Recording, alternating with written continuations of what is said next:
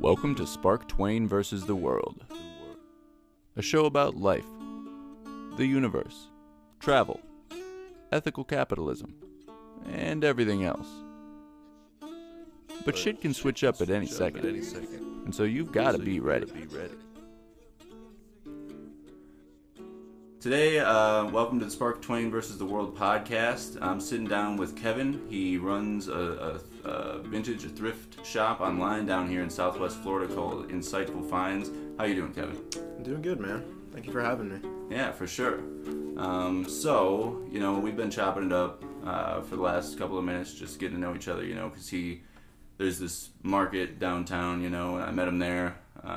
But it's clear from his Instagram page and, that I could tell, this guy knows what he's doing when it comes to, buying and selling the clothing. So I think try to ask him the good questions and get some information out there for other people who are interested in running small businesses. So let's take it from the get-go. And why don't you tell us,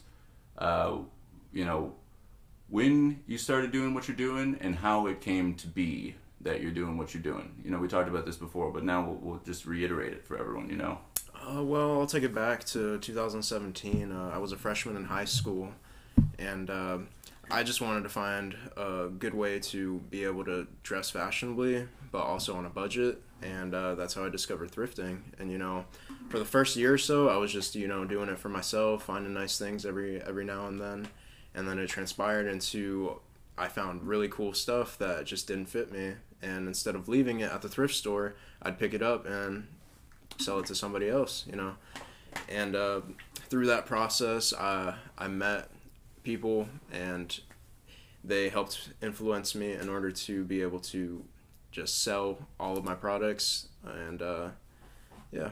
So you started buying these clothes, and what was the first thing you sold online, and then how did it come to be you were like, all right, I'm going to start buying these things. They don't fit me, but they're only, they're this price at the thrift store, and you must have known that they were worth more. Yeah. It started all with a specific piece, man. This really cool vintage Ralph Lauren patchwork flannel.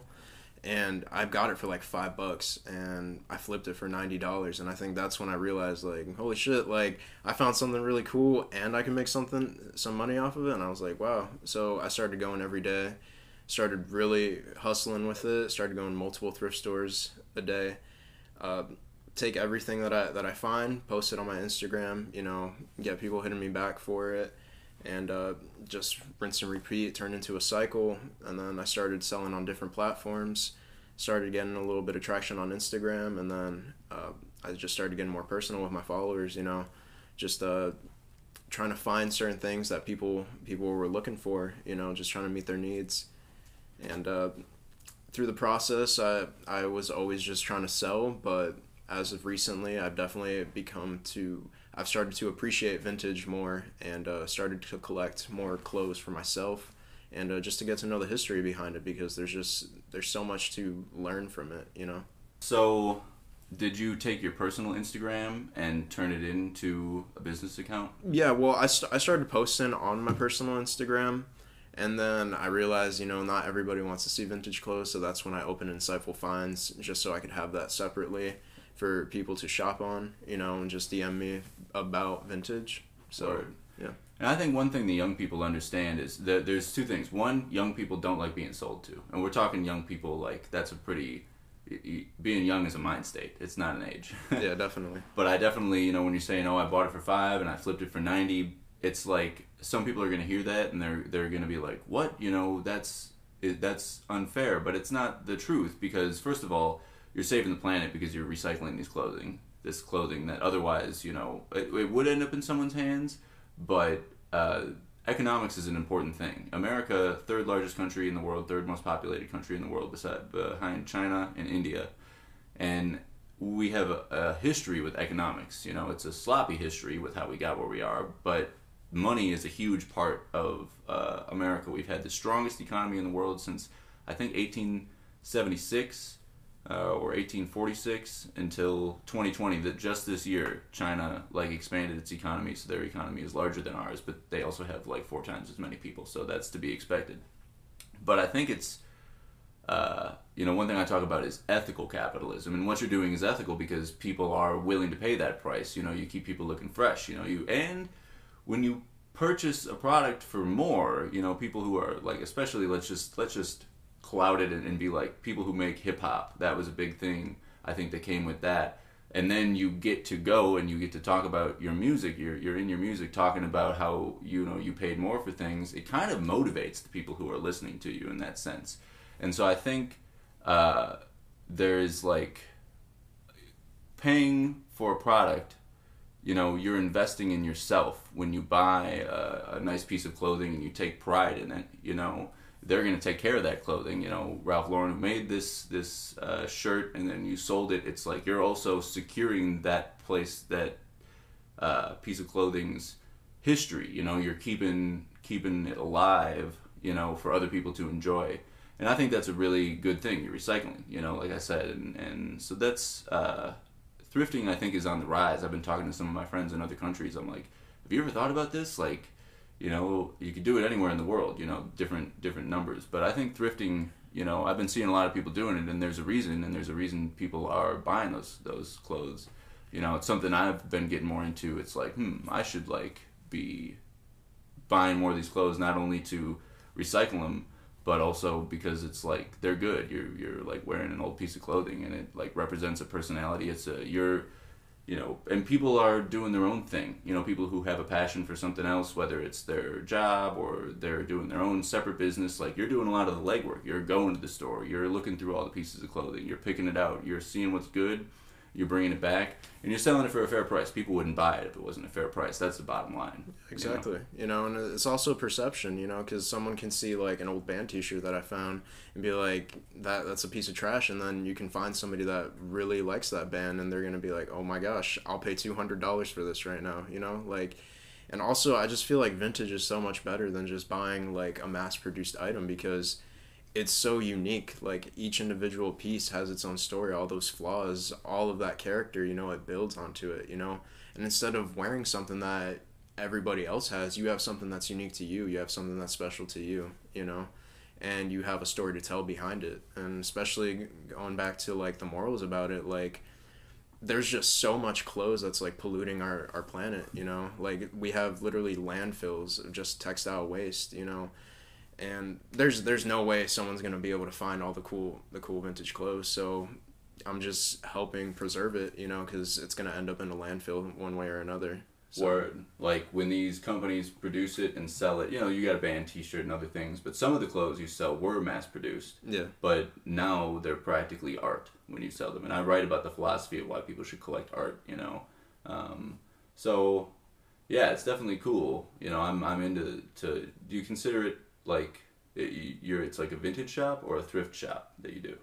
I consider it vintage more so because I'm specifically, like, looking for, like, a certain style of clothes. Like, I really like collecting things from 70s in between, like, late 2000s, So I try to find things that, like, I like this, but I wouldn't personally wear it, but I know someone out there would definitely appreciate this, So, like, I try seeing it from multiple perspectives, Word. And that's a skill. That's like a skill that not everybody has. Some people don't have that eye for stuff. Yeah, you definitely, like, having good taste. Having to be able to have that eye to see, like, this isn't something I'm not necessarily interested in, but I know someone else would appreciate this. That's like the mentality that I go into when I'm trying to find my clothes. And I don't just limit myself to thrift stores. I've met people directly that were the original owners of the clothes, and they're just looking to get rid of it or whatnot, going to auctions, to garage sales. Like, you can find it anywhere, you just gotta be determined. Word. And I'm definitely interested in the history of things, as I write and I do my blog, and a lot of it I do to preserve history, the preservation of contemporary culture. That's what I say. It's like I'm going around and I'm writing just about the world around me, which might just be nothing right now, but in 20 or 30 years, it's like, I might be surprised that it's just like, that's the most accurate representation of, Wisconsin in 2016 is the stuff this guy wrote. It's like, you go back and, videos on YouTube, and then I'll see a video where it's just like, this is how teenagers acted in 1992, and it's like, whoever took that video of those people skateboarding in 92 didn't think that this was going to end up as the video of showing what people were like in 1992, you know? Exactly. The most mundane tasks, like, you just look at like a glimpse of what it was like in the 90s, you know, the most mundane tasks that people were doing, and now it's interesting to us because of the way the world has evolved, you know, like, that was a certain time and life is never going to be like that again. So the fact that we have art and video and film and all of these qualities that we can, you know, take from what was in the past, you know, and we can appreciate it, you know. Yeah. And these, like, you know, YouTube didn't exist in 92, so nobody thought, like, oh, I can take my home videos and put them online, and people who were buying shirts a long time ago, they're not thinking about where the shirt's going to go, but it's like, I'm sure that they would be happy that that piece of clothing they bought is ending up in the hands of somebody who really appreciates it. Do you know the oldest piece of clothing you ever got your hands on? I think I've found numerous pieces from like the 70s, like 40, 50-year-old piece of clothing, but I usually find like things from the 80s and 90s. That's the more common stuff, but definitely I haven't found anything from the 60s yet. But the oldest piece of clothing, I've had stuff from the mid 70s, late 70s, early 80s. It just doesn't stay around forever. I mean, clothing is perishable. It's a perishable item. All right. Yeah, you know, yesterday I was interviewing these people, and it's just like I was coming up with ideas and questions, and it's just like, you know, when I'm interested in the business, that's once I start doing research, it's just like, oh, okay, you know, I'm just interested in this. So you think that the vintage shopping is gonna grow throughout the United States? Like, you think that this is a practical model? You mind if I tell people how old you are? Is that, yeah, you know? go for it. Yeah. So Kevin here's 18, you know, and that's a young entrepreneur. You know, I meet young entrepreneurs, but Kevin's a young entrepreneur here. And so this is like a practical thing, I think, for people across the United States and across the world to get in on. You know, you can have a job at 16, and instead of like, you can put your money in a bank, that's not a bad thing, but you can also, you know, start just buying a couple pieces of clothing every week and then slowly stacking up your inventory. You know, that's a really practical thing to do, as I've seen more people doing the vintage stuff. Have you ever been to like one of those Goodwills with the buckets? Oh yeah, the Goodwill bins, dude. Yeah, definitely. I've found a lot of treasure there too, man. And going back to what you were saying, I really do feel like vintage is gonna just keep growing, you know.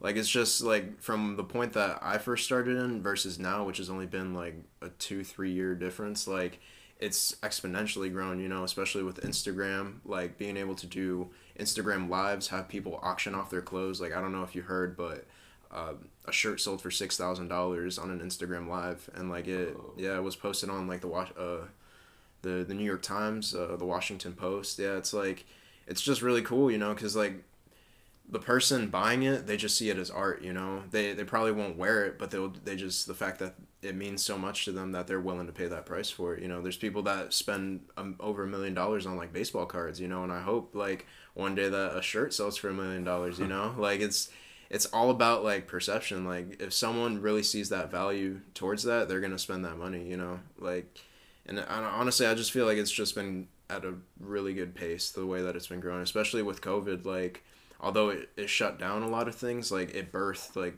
the Instagram lives, and that's really been pushing the community, giving people an opportunity to make a name for themselves, you know. And it's just, yeah, it's a really good community, you know. It's like the ethics are there, like people are really trying to do something, you know, right with it, and I really appreciate that, and I'm glad that I'm a part of the community, you know. Yeah, that's awesome. Like, I make these tie-dye shirts, and one thing when I was making them, and I tell people this, it's kind of like, I use it as a marketing tactic, but it's like, I believe in ethical capitalism, and it's just like, these are the kind of shirts you're going to be able to find in a thrift store in 20 years, because it's like, they're going to hold up. And I think that's a really important thing, you know. A lot of people are like selling products and creating products without really thinking about the longevity of it, and it's just like, for me, you know, I'm selling clothing, these tie-dye shirts, because I want to bring myself an income as a writer, but at the same time I want to put something good into the planet. It's just like, I want the stuff to keep on giving, you know, because it's got my brand on it. So when people, you know, when you find, you can probably tell the quality of a company based on how long their clothing lasts. Like, I'm sure there's some brands you see more than others in stores. Oh yeah, definitely, dude. Like, the clothing that was made like 20, 30 years ago holds up better than the clothing that is being produced now, because it's like it's solely focused on like quantity, you know. Like, I feel like there was something lost in between that time, you know. Like, t-shirts don't hold up like the way they used to, you know. And it's just like the ethics behind it, like, it's just being made in a sweatshop, you know. So instead of supporting, you know, people getting underpaid, people, you know, exploiting labor laws and stuff, like, you could be supporting somebody local, like, you know, directly like where that money's going, instead of it being, you know, just filled into like a company. Yeah, and the bigger those companies are, sometimes they're really sloppy with their money. The government is the biggest perpetrator of that. It's just like, how efficient is that system really? How much of that money actually gets to a good spot, you know? But yeah, when you're working with a small company and someone can pay you, they know where that money's going, it's putting food on your table. I think that's a really powerful thing. And, you know, it's good that the world's changing in that sense, you know. We're having a terrible hurricane season, you know. I've never been in a hurricane. You've been in a hurricane? Yeah, man. Plenty of times. Yeah. So, and this is like a bad season. We haven't gotten hit over here, luckily, but it's like, you know, things are changing. The earth is changing, you know. So, and you're doing your part, you know, both supporting, you know, the economic system, because it's important to like have money. You know, that's an important thing. People who like money is, you know, having money is not everything, but not having it is. You know, that's a Kanye West says that, and the first time I heard that, I'm like, that's true. You know, like, you know, I'm a business owner trying to make some money, but you got to be careful not to get lost in the sauce. So many people start with good intentions, and then they become rich, and it's just like they're not really focused anymore. They're only focused on making money, and it kind of ruins things. Yeah, the purpose of why you even started to begin with, it kind of gets lost in the process, you know. That's true, you know. And with what I do, like, honestly, like, the satisfaction I get of giving someone like a sense of nostalgia from providing them like a quality shirt that, you know, just resonates with them, like, that's priceless to me, you know. Like, being able to have somebody rekindle like a memory that they had from their childhood of, like, you know, for instance, going to that certain concert that they went to in the 90s, and like they see that shirt that they went to, and it's just like, oh shit, you know. Like, it just like, it's happened to me numerous times. Like, they're just beyond grateful that like I was able to do that for them. And it's just like that's honestly like one of the big reasons why I do it. Like, it's really cool to be able to strike that nostalgia in people, you know, and have them just have that physical piece that they can keep with them. And it's just so much more than a t-shirt, you know. It's just like all the history and the memories that they have behind it. So, do you have an idea like how many pieces of clothing you sell per month, maybe, or does it just fluctuate too much? It fluctuates, you know. It all depends on how much I'm working, you know. Okay. I've sold well over like 1,000 pieces at this point, you know.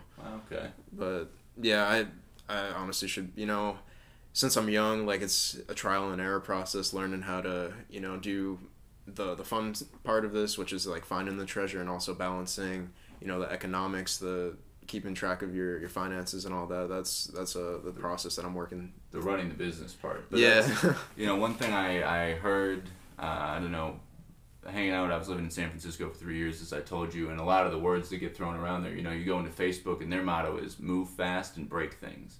You know, you go into Pinterest. My friend was a cook in the Pinterest kitchen, and he's like, yeah, on the wall they got it painted in big letters. Find the fastest route to a marketable solution and scale. You know, which are like good philosophy. Move fast and break things, I don't necessarily think is a good philosophy, but find the fastest route to a marketable solution and scale, I think is. I've heard, you know, if you're not embarrassed about the first product you put out, you waited too long. And so just to be flipping the clothing, even if you're like not, you know, so many people put constraints on their business. Oh, it's got to be this. No, it has to be this website or we can't do it. It's like, no, it has to be this way. It's like, well, no, I think it's important. It's you're going to have trial and error no matter what you're trying to do. Nobody is just like, and that's, college tries to eliminate some of that. When you come out of college, there's maybe less trial and error for those people in those specific businesses. But trial and error is part of running a business, and it's really powerful that you're just naturally embracing it. You know, I think people can learn from that. It's just like, look, if you're listening to this and you're even considering doing some thrift, don't put all your eggs in that one basket. Maybe, you know, like you don't take all of your money and all of your savings and do it. Maybe necessarily. Of course, people are going to make their own choices if they want to do that. But you can just start doing something, and the sooner you start it, the sooner you'll figure out if you're good at it, if you like it, and if it's for you, and if you can make money doing it, of course, you know? Yeah, definitely. You know, the more time that you're just spending thinking about what you could or couldn't do is time that could have gone to actually do things, you know? And luckily with thrifting, like it's a really, I feel like it's a really good way to just learn like the basic structure of what a buy and sell, you know, how that entire concept works, you know, because you're just buying something for significantly cheap. Like, you know, going back to the Goodwill bins, you can buy a t-shirt for like 45 cents, you know, they're selling it by the pound, and you could flip it for like 20-30 bucks, and then you reinvest it, you know. It's just like a constant snowball effect, I guess. Yeah, you're keeping your money in the business, which is a good thing. It's just like, you know, you can't impulsively go out and spend money that's t-shirts. Yeah, you gotta sell it first, you know, and that's I think a big thing. A lot of people, I don't know if it's just in America. I don't know about this, but definitely, you know, sometimes my friends, they're like, yeah, I bought this thing. I'm like, how long did you think about it before you went and like dropped $3,000 on that thing? They're like, man, I wanted it, I bought it. I'm like, okay, you know, you can do that. Yeah. But you know, spending money is fun, and to be able to it's fun to go out and buy these items of clothing, like you said. So, well, that's pretty awesome. Yeah, I think. You must look at the tags. Yeah, that's one of the most important parts of what I do. You know, that's honestly like, I go through a rack and I'm honestly just like not even spending like a second per item. I'm just looking at that tag, you know, like after doing this for so long, like even just feeling the cotton, like I know when it's vintage, you know, seeing the sleeves, I know when it's vintage, seeing that single stitch, seeing that tag, like it's just like you really have to have an eye for it, because like time is of the essence when you're doing this, you know, because it can be very time consuming, you know. Going to a thrift store, it's like 30 minutes of your time to be able to actually like go through all those racks. So yeah, and sometimes you come out and you don't even find anything, but that's just a part of the process, you know. It's that hunt for finding something quality, you know. It's very satisfactory. So you go into like I'll just take Goodwill because it's the most popular like store that has thrift clothing like that. Yeah, you know, you go into a Goodwill, and how many you might not find anything, but you know, most of the items in the store are not going to be up to the quality that you want to resell. Is that correct? Or yes. It's like, you know, you're not going into some place and it's like, oh, I bought 25% of the stuff they have. You know, that never happens. Right? Definitely not. Yeah. When I first started, I was very naive to a lot of the business, so I would just buy a lot of stuff and then realize like it's not really valued as to what I think it was, and that's a part of the trial and error process. So nowadays I'm a lot more picky with what I do. Like I'm a lot more selective because like I have a certain standard of what I want to be selling under my name. So Word. Yeah, that's just a process. Like, you know, it's easy to go into a thrift store and be like, oh, that's like a cool looking shirt, I'm sure someone will buy that, but then you realize like it's not valued at anything. Like that's also part of the process.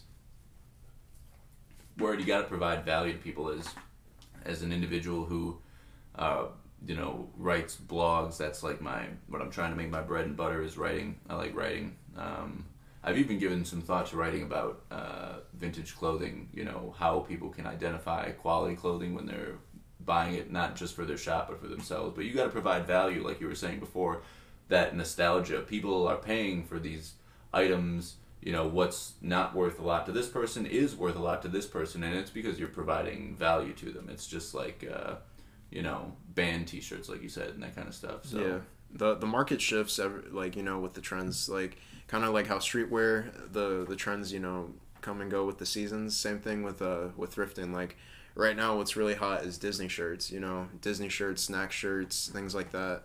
Like going back to the shirt I was telling you, it was a Disney Aladdin shirt that sold for $6,000. You know. I was gonna ask you about that. Yeah, it was crazy. It was through an Instagram live, and just like being able to see that, like that just motivates all the smaller pages to be able to, you know, go out and build off of that, because like a lot of people that don't know anything about vintage, they're gonna see that, and that's gonna be what, you know, they think about when they think of vintage, you know. Word. So it's just bringing so much more to it, you know, and it's really good because it's allowed us smaller thrifters to benefit from someone else's sale, you know, because like it's just left such a big impact on the community. So yeah, like Disney shirts right now, there's Disney shirts that I sold like back in the day when I first started for like $20-$30, and now they're going for like $100+, you know. So Wow. everything, you know, it comes and goes like with trends. Wow, that's an Aladdin shirt, you know. Yeah, an Aladdin shirt, man. Out of all things, you know, I thought it was pretty cool, to be honest. Did you watch it happen in real time? No, I watched it back afterwards, and even then, it was like it gave me goosebumps because I was just like, I could put myself in that position, like, and envision like how I'd feel, you know. And it's just like it's crazy. It's so much more than the money, you know. It's just like that's like a land, not a landmark, like a timestamp of just like shit that really happened, you know. Yeah. And then a year from now, like I'm sure it's gonna, you know, be bought out from that. It's just gonna keep growing. Yeah, the most expensive vintage item that's ever been sold, you know, right now it's $6,000, but yeah, it's gonna go up. You're right. Someday so there's gonna be a shirt that sells for $1 million.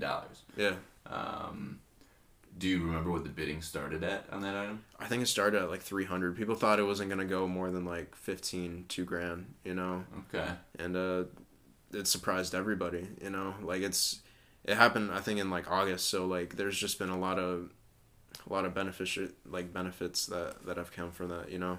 And that's, I think, another important thing because, you know, in America we're having this political, you know, the election's in like 6 days, something like that. It's coming up. And I tell so many people, you know, I'm like, I don't think a lot of people understand how much money, this is something I tell people, and it's, the more I say it, the more I realize that it's controversial, but it's like, I'm trying to open people's minds up. I'd rather say something too aggressive and make people think. I think every person in America can be a millionaire. I do not think at this point in history that every person in India can be a millionaire. I told you I went to India.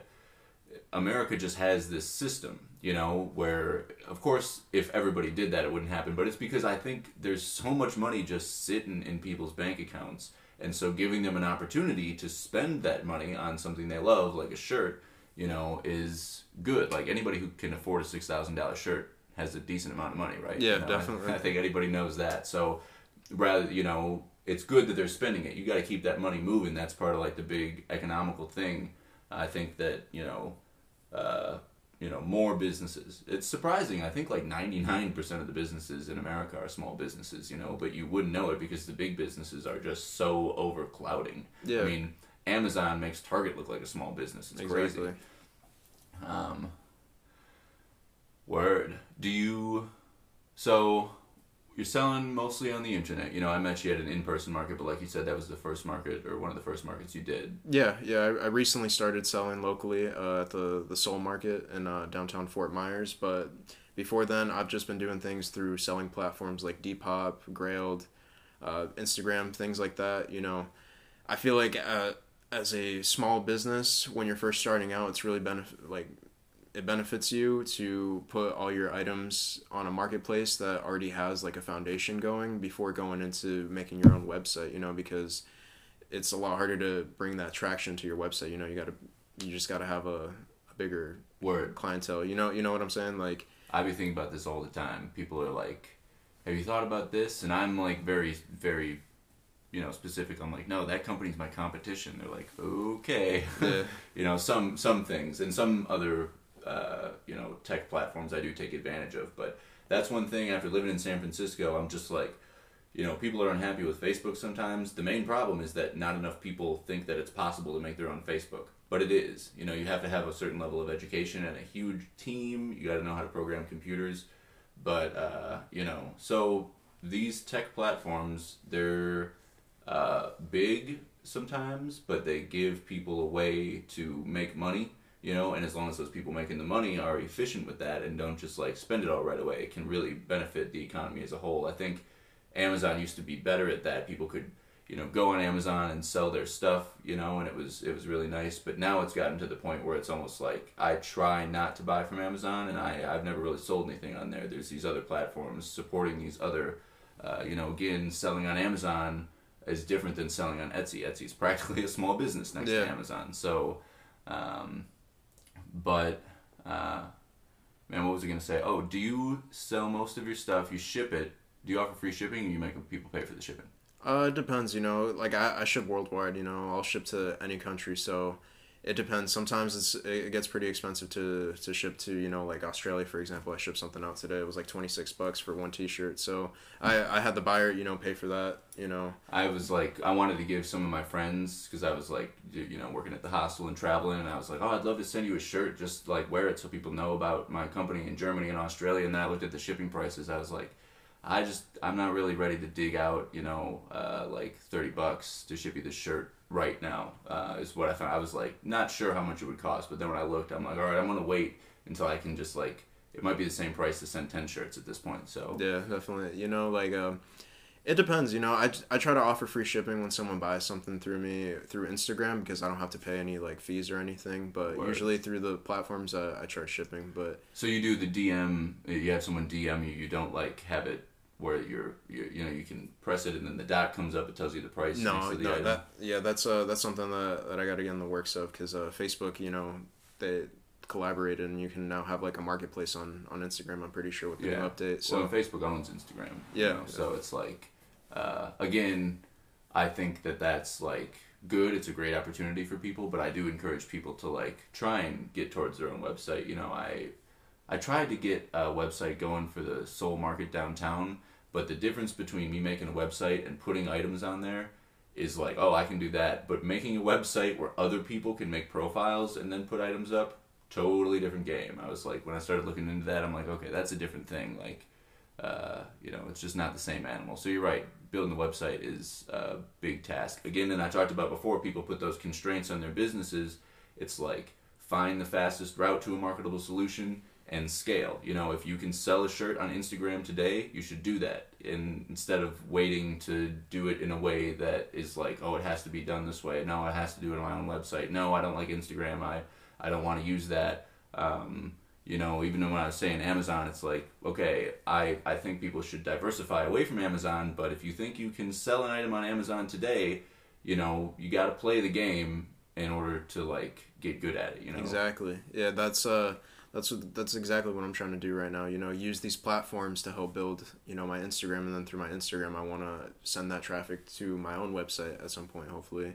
Do you have your own website? No, but that's definitely something that I'd like to do at some point. You know, when I'm able to. You know, everything has its time and place. I feel like so. Right now, I do most of my selling through Depop and Instagram. Word. Huh. Maybe after the interview we talk about that. I've gotten good at building websites in the last few months. Boom, I can whip one up in 2 hours. It's kind of surprising now. I'm like, huh, okay. And when I found out that I went to Asia and I was in this town called Pai. If you ever go to Thailand, you know, there's this town called Pai way up north, and Pai. And I got there and there's all these people like, you know, living in Pai, but it's not super expensive to live in Thailand, and they're building websites for people. And I owned websites, so I started talking to this one guy, and I was like talking. And at first I'm like, oh, maybe you can help me with mine. Or like, how much would you charge me, woo woo? And then when I told him what I was doing, he kind of like got a little scared, and I was like, what's going on? Eventually I figured out like, oh, this guy like doesn't know more than me. He like is doing the same thing that I'm doing. He's just like not providing a high enough. I would never sell that product that he's selling because it doesn't hit my standards. You know, I believe in ethical capitalism. The stuff that he was doing, it was like, oh, okay, you put this website up for someone, but if they want to make changes in 6 months or a year, not only it's going to be real difficult. They're kind of locked into this one person, and this one person doesn't have the expertise to build a website larger than X. You know, it's like they can do the small website, but building a big one. That was the thing I saw. And people are charging like $2,000 to build these websites. And I'm thinking like, whoa, I would do that for $300, you know? So it's a really saturated market with the websites. And maybe I'm not entirely an expert on what I'm talking about, but I do own websites and I build them. And when I was like, this is what people are doing and charging $2,000 for, that's crazy, you know?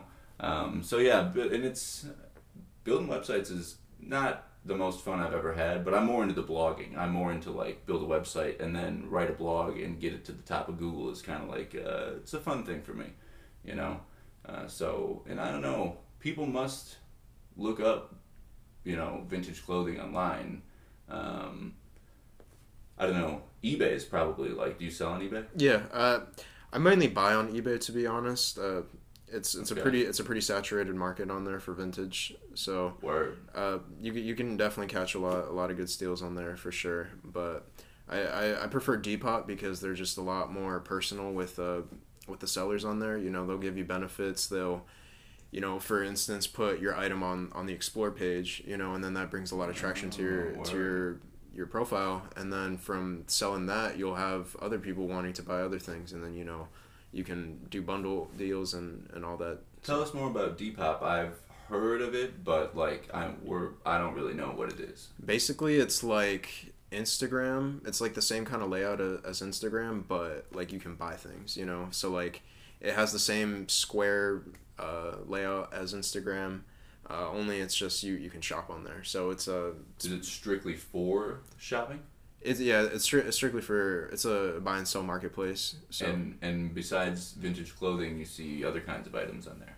yeah, it's mostly like tailored towards like streetwear, vintage, things like that. It's like What about action figures? I haven't seen action figures, no. Okay. But- I'm just throwing one out there, seeing if it's. You see books on there?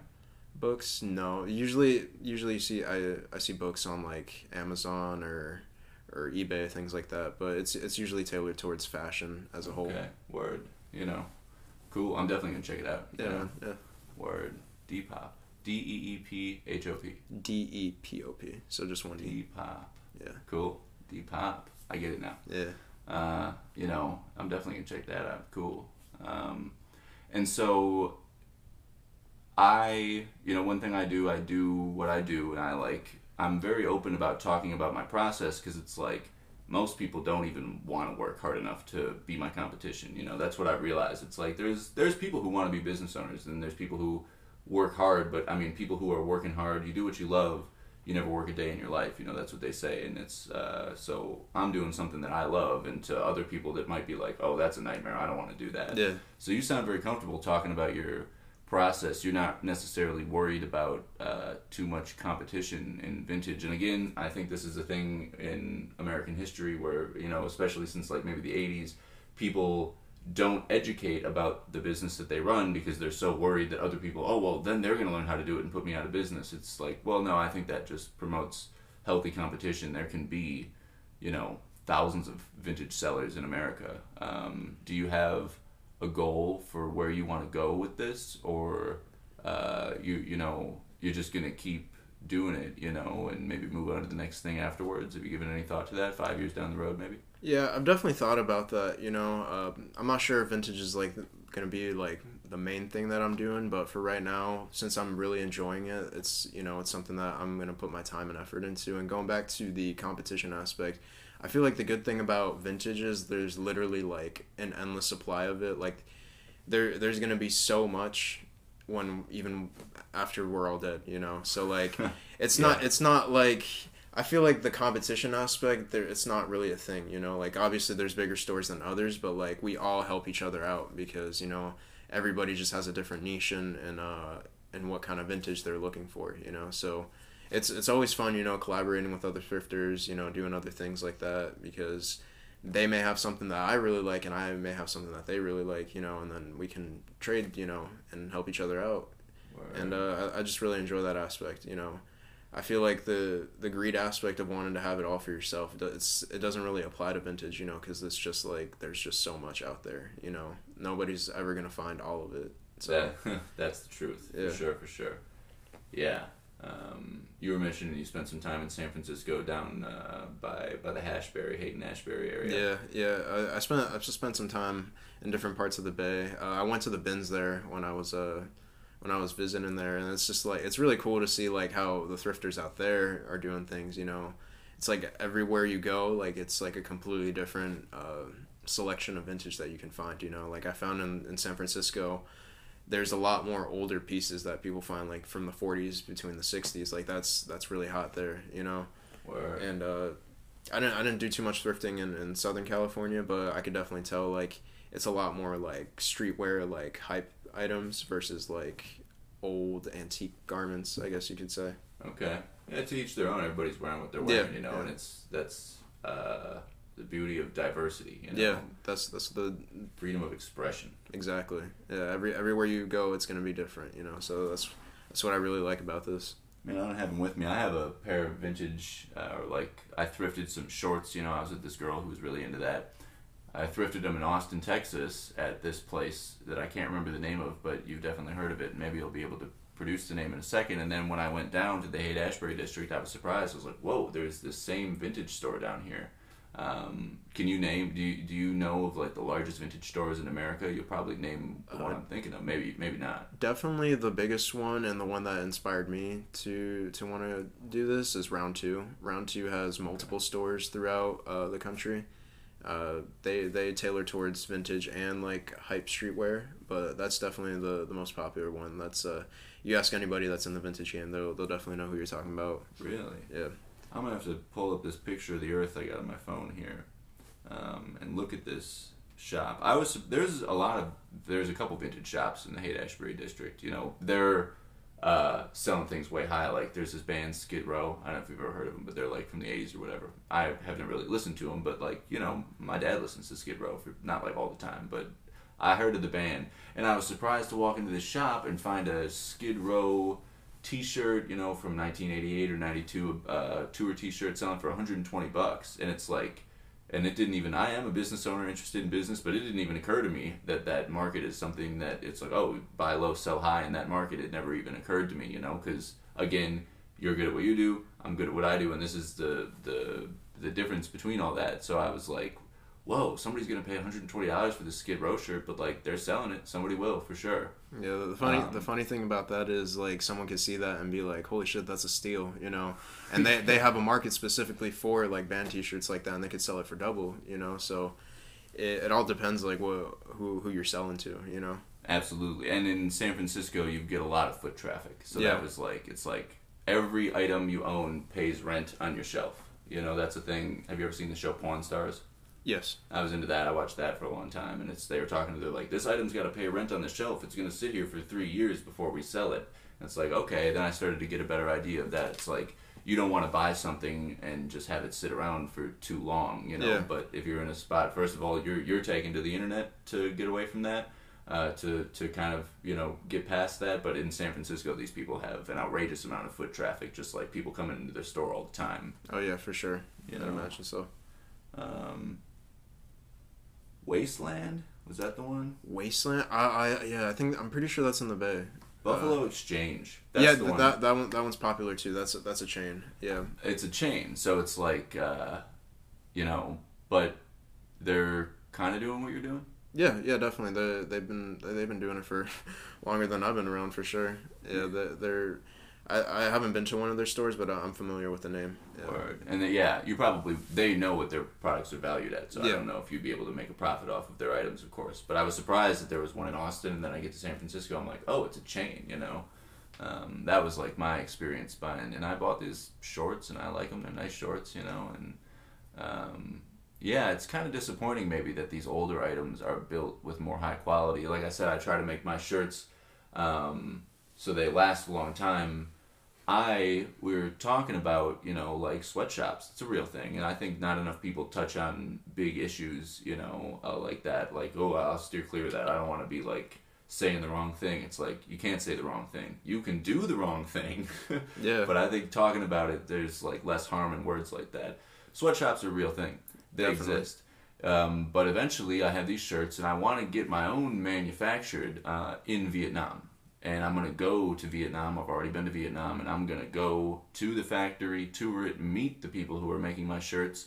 It's just like, as a small business owner, as larger businesses, I think it's like their duty to support the different economies. Like, it's more expensive to get a piece of clothing manufactured in the United States. Oh, definitely, you know? definitely. And it's like, okay, I'm choosing Vietnam because I like it. I went there and I saw it. It's like, okay, there's this place called Hoi An, and it's like the best place in the world, I heard, to get a tailored suit. You know, it's the best price in the world. You go there, you still spend like $800, but it's not $8,000, and you're really supporting their local economy. Exactly. You know, yeah. So I want to go there and get items made. That's a way down the road type thing for me, but it's just like, I'm overtly interested in making something that's going to last for a long time. I'm not looking to make a product just to sell it and then step away from it. It's like, no, I'm investing in a brand for the long term. And you want your name, Insightful Finds. When people hear the name Insightful Finds, they want to think high quality, right? Exactly. You Yeah. know?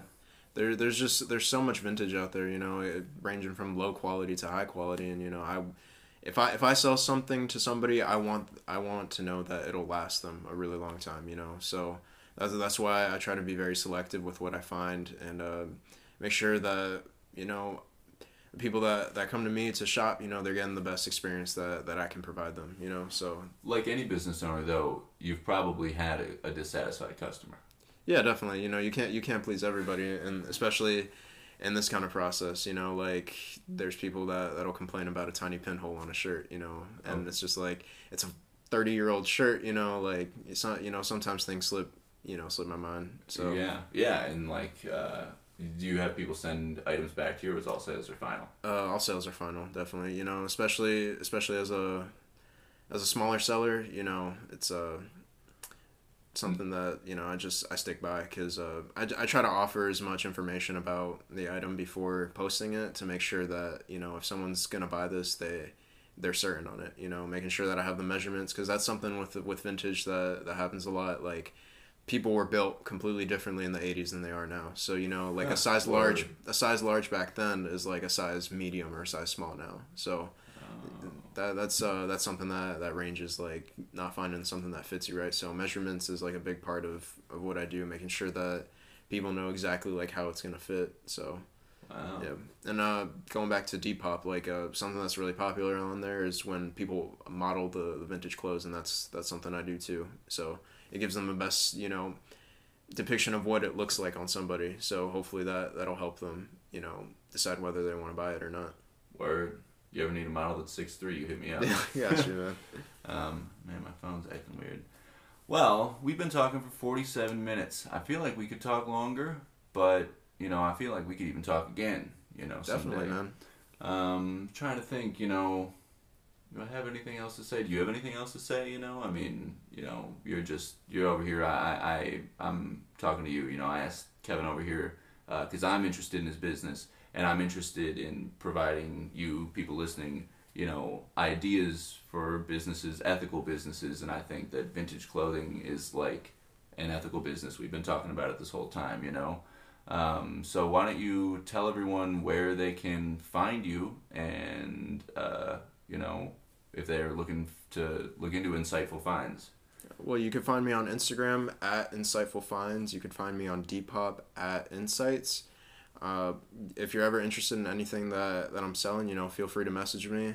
We could always work something out. And just a message to anybody that is thinking about starting their own business, just don't be afraid, like, especially with vintage, like, it's very low risk because the items that you're investing in are relatively cheap, So if you're finding it yourself, if you're putting in the work to find it in a thrift store, usually it's not that expensive. So It's a good business for people starting out. Yeah, definitely. It's definitely good to just, understand and really learn the concept of buying something for the low and then selling it for the high, And yeah.